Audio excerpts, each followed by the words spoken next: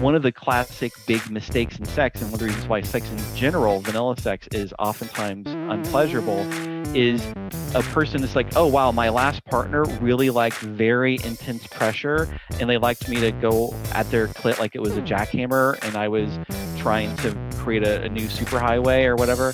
That is not going to work for that partner who really needs a very light, very delicate touch. And if you don't use your words, if you don't talk to people, if you don't explore that in a very mindful way where you're really with the person, you're going to miss it. Welcome to Wild and Sublime, a sexy spin on infotainment, no matter your preferences, orientation, or relationship style. Based on the popular live Chicago show, each week I'll chat about sex and relationships with citizens from the world of sex positivity. You'll hear meaningful conversation, dialogues that go deeper, and information that can help you become more free in your sexual expression. I'm sex educator Karen Yates. Today we learn about the skill set for great sex in this mini episode, plus my sermon on the pubic mound. Keep listening. This is the place where I usually put the sponsor info, but today I want to talk a bit about the Wild and Sublime crowdfunding site on Patreon that we call The Afterglow. I made this podcast because I figured everybody knew where to go and what to do if they wanted to learn better skills at, say, oral, or staying hard, or what have you. But maybe people didn't know what to do if they wanted to drop the shame about sex, like the shame they might have about their personal preferences or how they like to do their relationships. Or if people didn't have shame, at least a place where they could listen to serious conversation about sex and sensation that ran the gamut without a lot of winky-schminky business. I just made that up, winky-schminky. I think what's developed these past number of months is pretty cool and pretty different than the original show because now we have the time to go more in depth. If you've been listening for more than a few months, or if you've been listening for a few weeks and dig what's going on in this podcast, I would love it if you joined the Afterglow to support and be part of the Wild and Sublime community. We have panel Q&As, as you're about to hear, as well as my weekly audio notes on each episode. And those benefits start at $5 a month. Now, maybe you don't think I'm talking to you. Maybe you think I'm talking to the person behind you. Well, I am talking to you. If you dig this podcast, I'd love it if you signed up on Patreon. You'll find the link in the show notes. And remember, if you're a commitment phobe, there's nothing to worry about. Everything is flexible. Hope to see you there. Hey folks, welcome to Season 2, Episode 14. This is going to be a little bit different. This is a mini episode. I was planning on doing a mini episode anyway, but some rather dramatic events have happened in this last week that I wanted to share with you. I broke my wrist really badly when I was taking dear sweet Sigrun out for a walk on the icy pavement. And the crazy thing is, I saw two people slip just moments before I did myself. And I came down straight on my right forearm, which is my dominant arm, and broke two bones really badly. So here I am, and I'm going to be talking a little bit more about it in my sermon at the end of this clip. But it's been really wild. It's been really, really wild. And I would love to share some of my thoughts with you about it. But first, I'd been planning on doing this segment, which was part of the Patreon Q&A, which was inaugurated November of last year, where our Afterglow folks on Patreon get to ask a rotating panel of sexperts every month questions that they're interested in getting answers to. And I loved this conversation so much because it starts out seemingly to be a question about kink, but then it sort of opens up into a much more philosophical conversation, which in my way of thinking, are the best sorts of conversations about sex because they really get at the heart of what makes us tick, right? So You will be hearing from three of my favorite recurring panelists: Tazima Paris, sex coach and pleasure mentor; Brandon Hunter Hayden, psychotherapist and intimacy coach; and Jason Best, kinky queer poly psychotherapist and the owner of Best Therapies, a very cool suite of neato folks from all walks of life that comprise his therapeutic practice. This segment begins with me asking a Patreon member question. And enjoy. This one is, I'm starting to think I could be kinkier than I thought. My partner and I have been doing light impact stuff, but now I want more. I think, that's in all caps. I don't want to ask for something intense and find out that it's too extreme. My partner, 9 months, is way kinkier than me and would be into it, but I feel unsure about asking for anything until I, quote unquote, know. Thoughts? And this is signed Whips, ... question mark. So the main thing to know in relationships is before striving or adding anything new in, you have to be absolutely certain that it's going to work out and you're going to be happy about it. Oh, yeah. You can't explore, you can't grow unless you're 100% certain. I am so glad you brought that up because I agree 100%. Yeah. So many people miss that.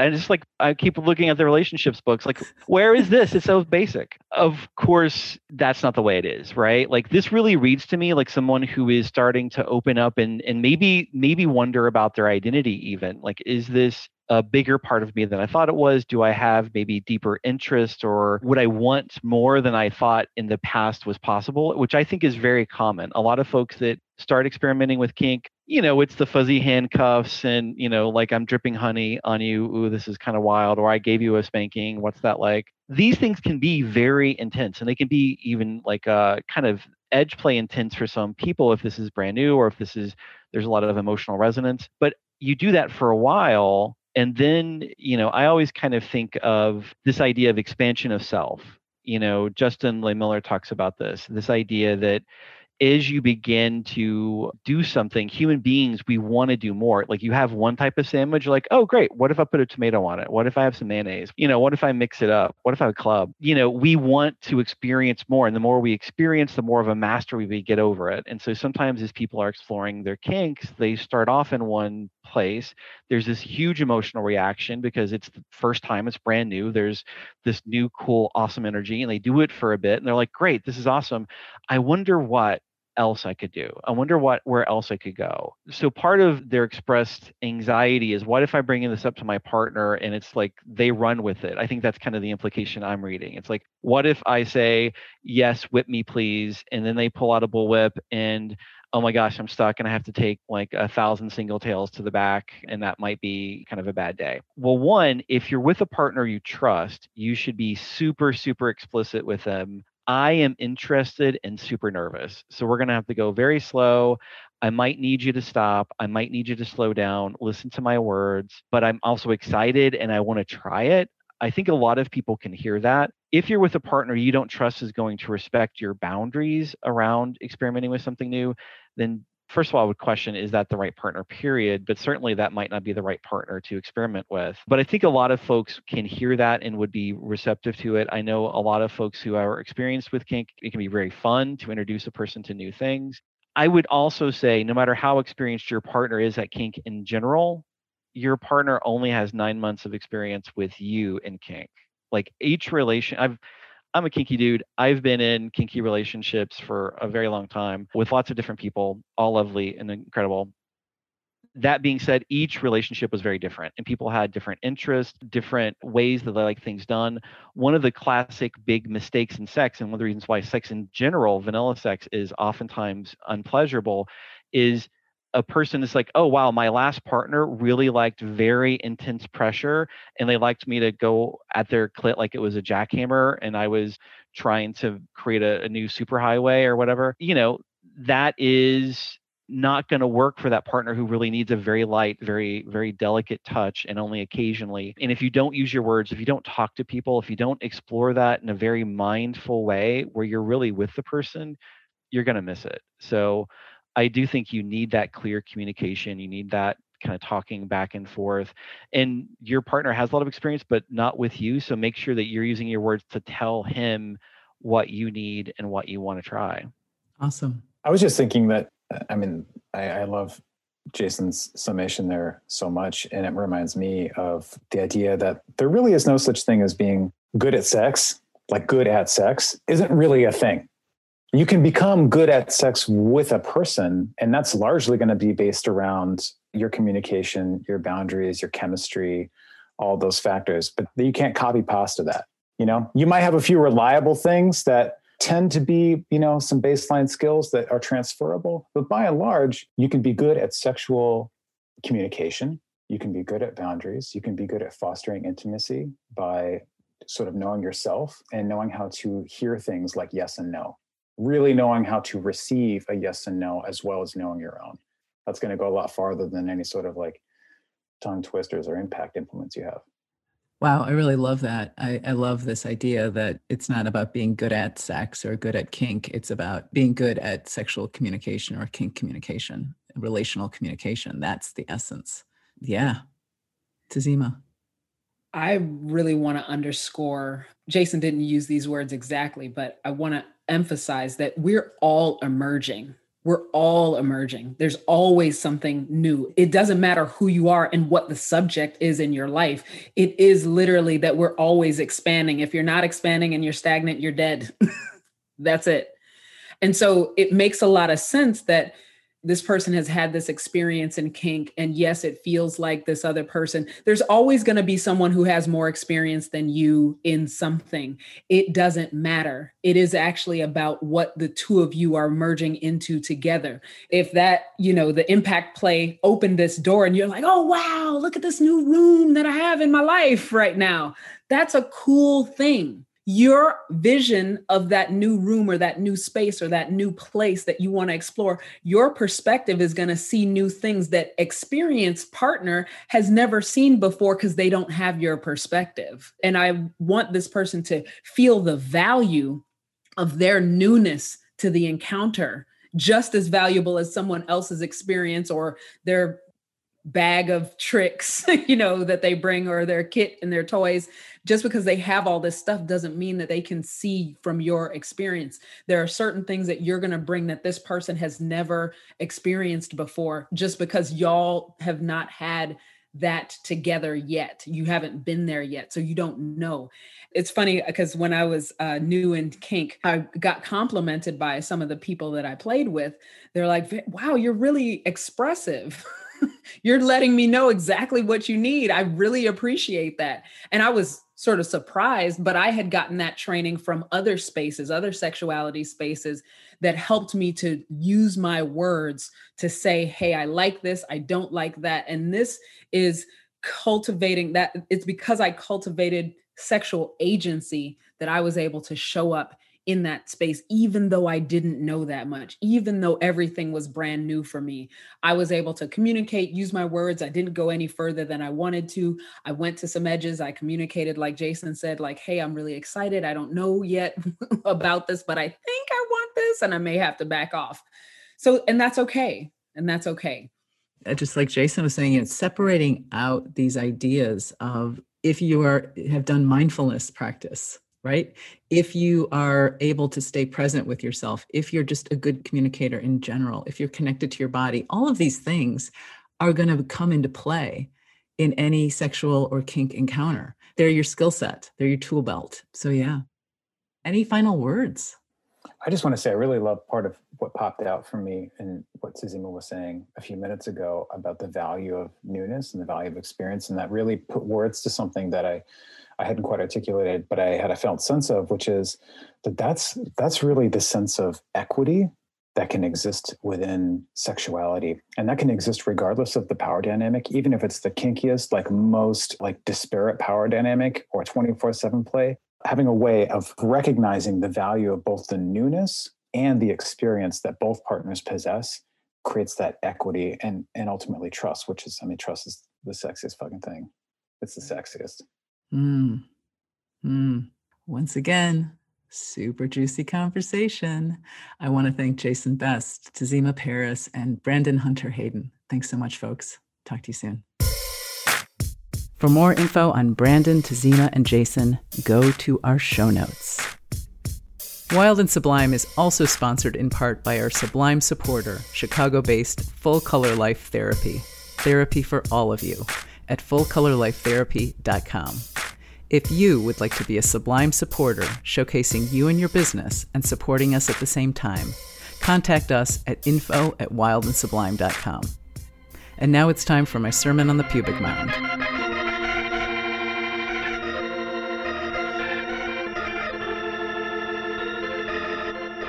So it's been about 5 days since I mashed my arm on a Chicago Park sidewalk. And I could take some time to talk about how weird it is to navigate life with one arm, but I think what I'd rather talk about is about giving and receiving. So 3 years ago, I had a pretty bad stress fracture in my ankle, and I really didn't tell a ton of people about it. And at the time, I wasn't sure why, but I think it was about this idea of the awful vulnerability of receiving. And like I would look weak if I asked for help, but that really wasn't it. It was the fact that if I asked for help, like in a really big way, you'd probably say no. And I knew that I needed to ask for help, but I didn't. Now I could ask for like tiny amounts of help. Like when I first began being fairly incapacitated, I would like ask, could you bring me some orange juice? Or I don't even know what I was asking for, but it was very tiny. Like, can you give me a ride or something like that? But for like really big things, I just didn't say anything. And I really learned from that whole time period at how like, wow, that was kind of messed up. Like you would have had a much different experience if you had let people in to what was going on with you, right? So when I fell the other day, after the like initial crunch feeling that happens when you break a bone, and the nausea and whatever, I'm not going to spare you the gory details. After all that happened, the very first like cogent thought was, well, guess you're going to have to ask for help now. Like there's no way out. Like you're going to have to do this because you're really fucked up,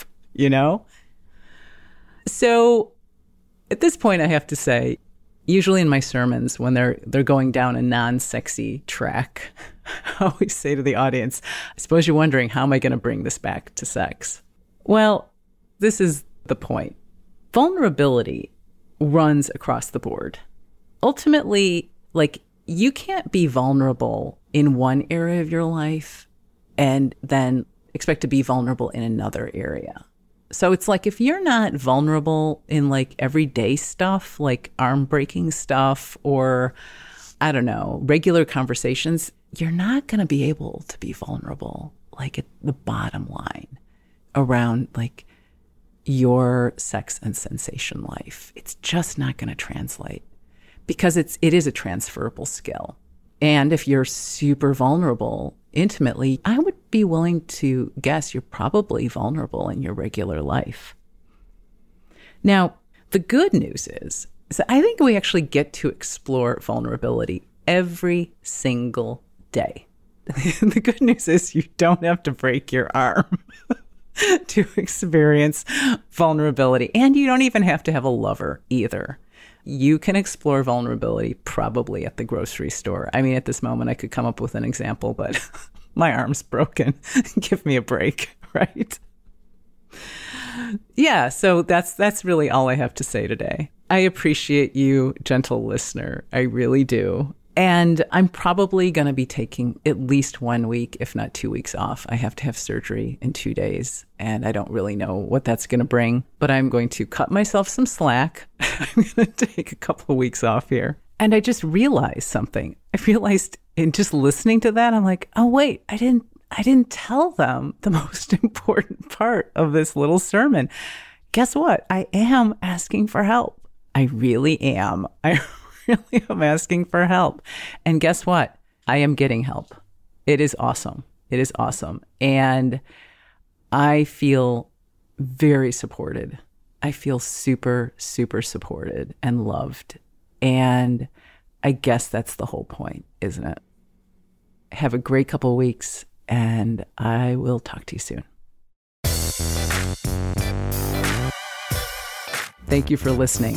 If you know someone who might be interested in this episode, send it to them. Do you like what you heard? Then give us a nice review on your podcast app.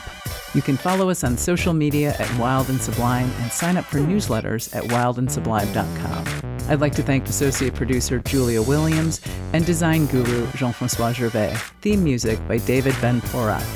This episode was edited by the Creative Imposter Studios. Our media sponsor is Rebellious Magazine, feminist media, at rebelliousmagazine.com.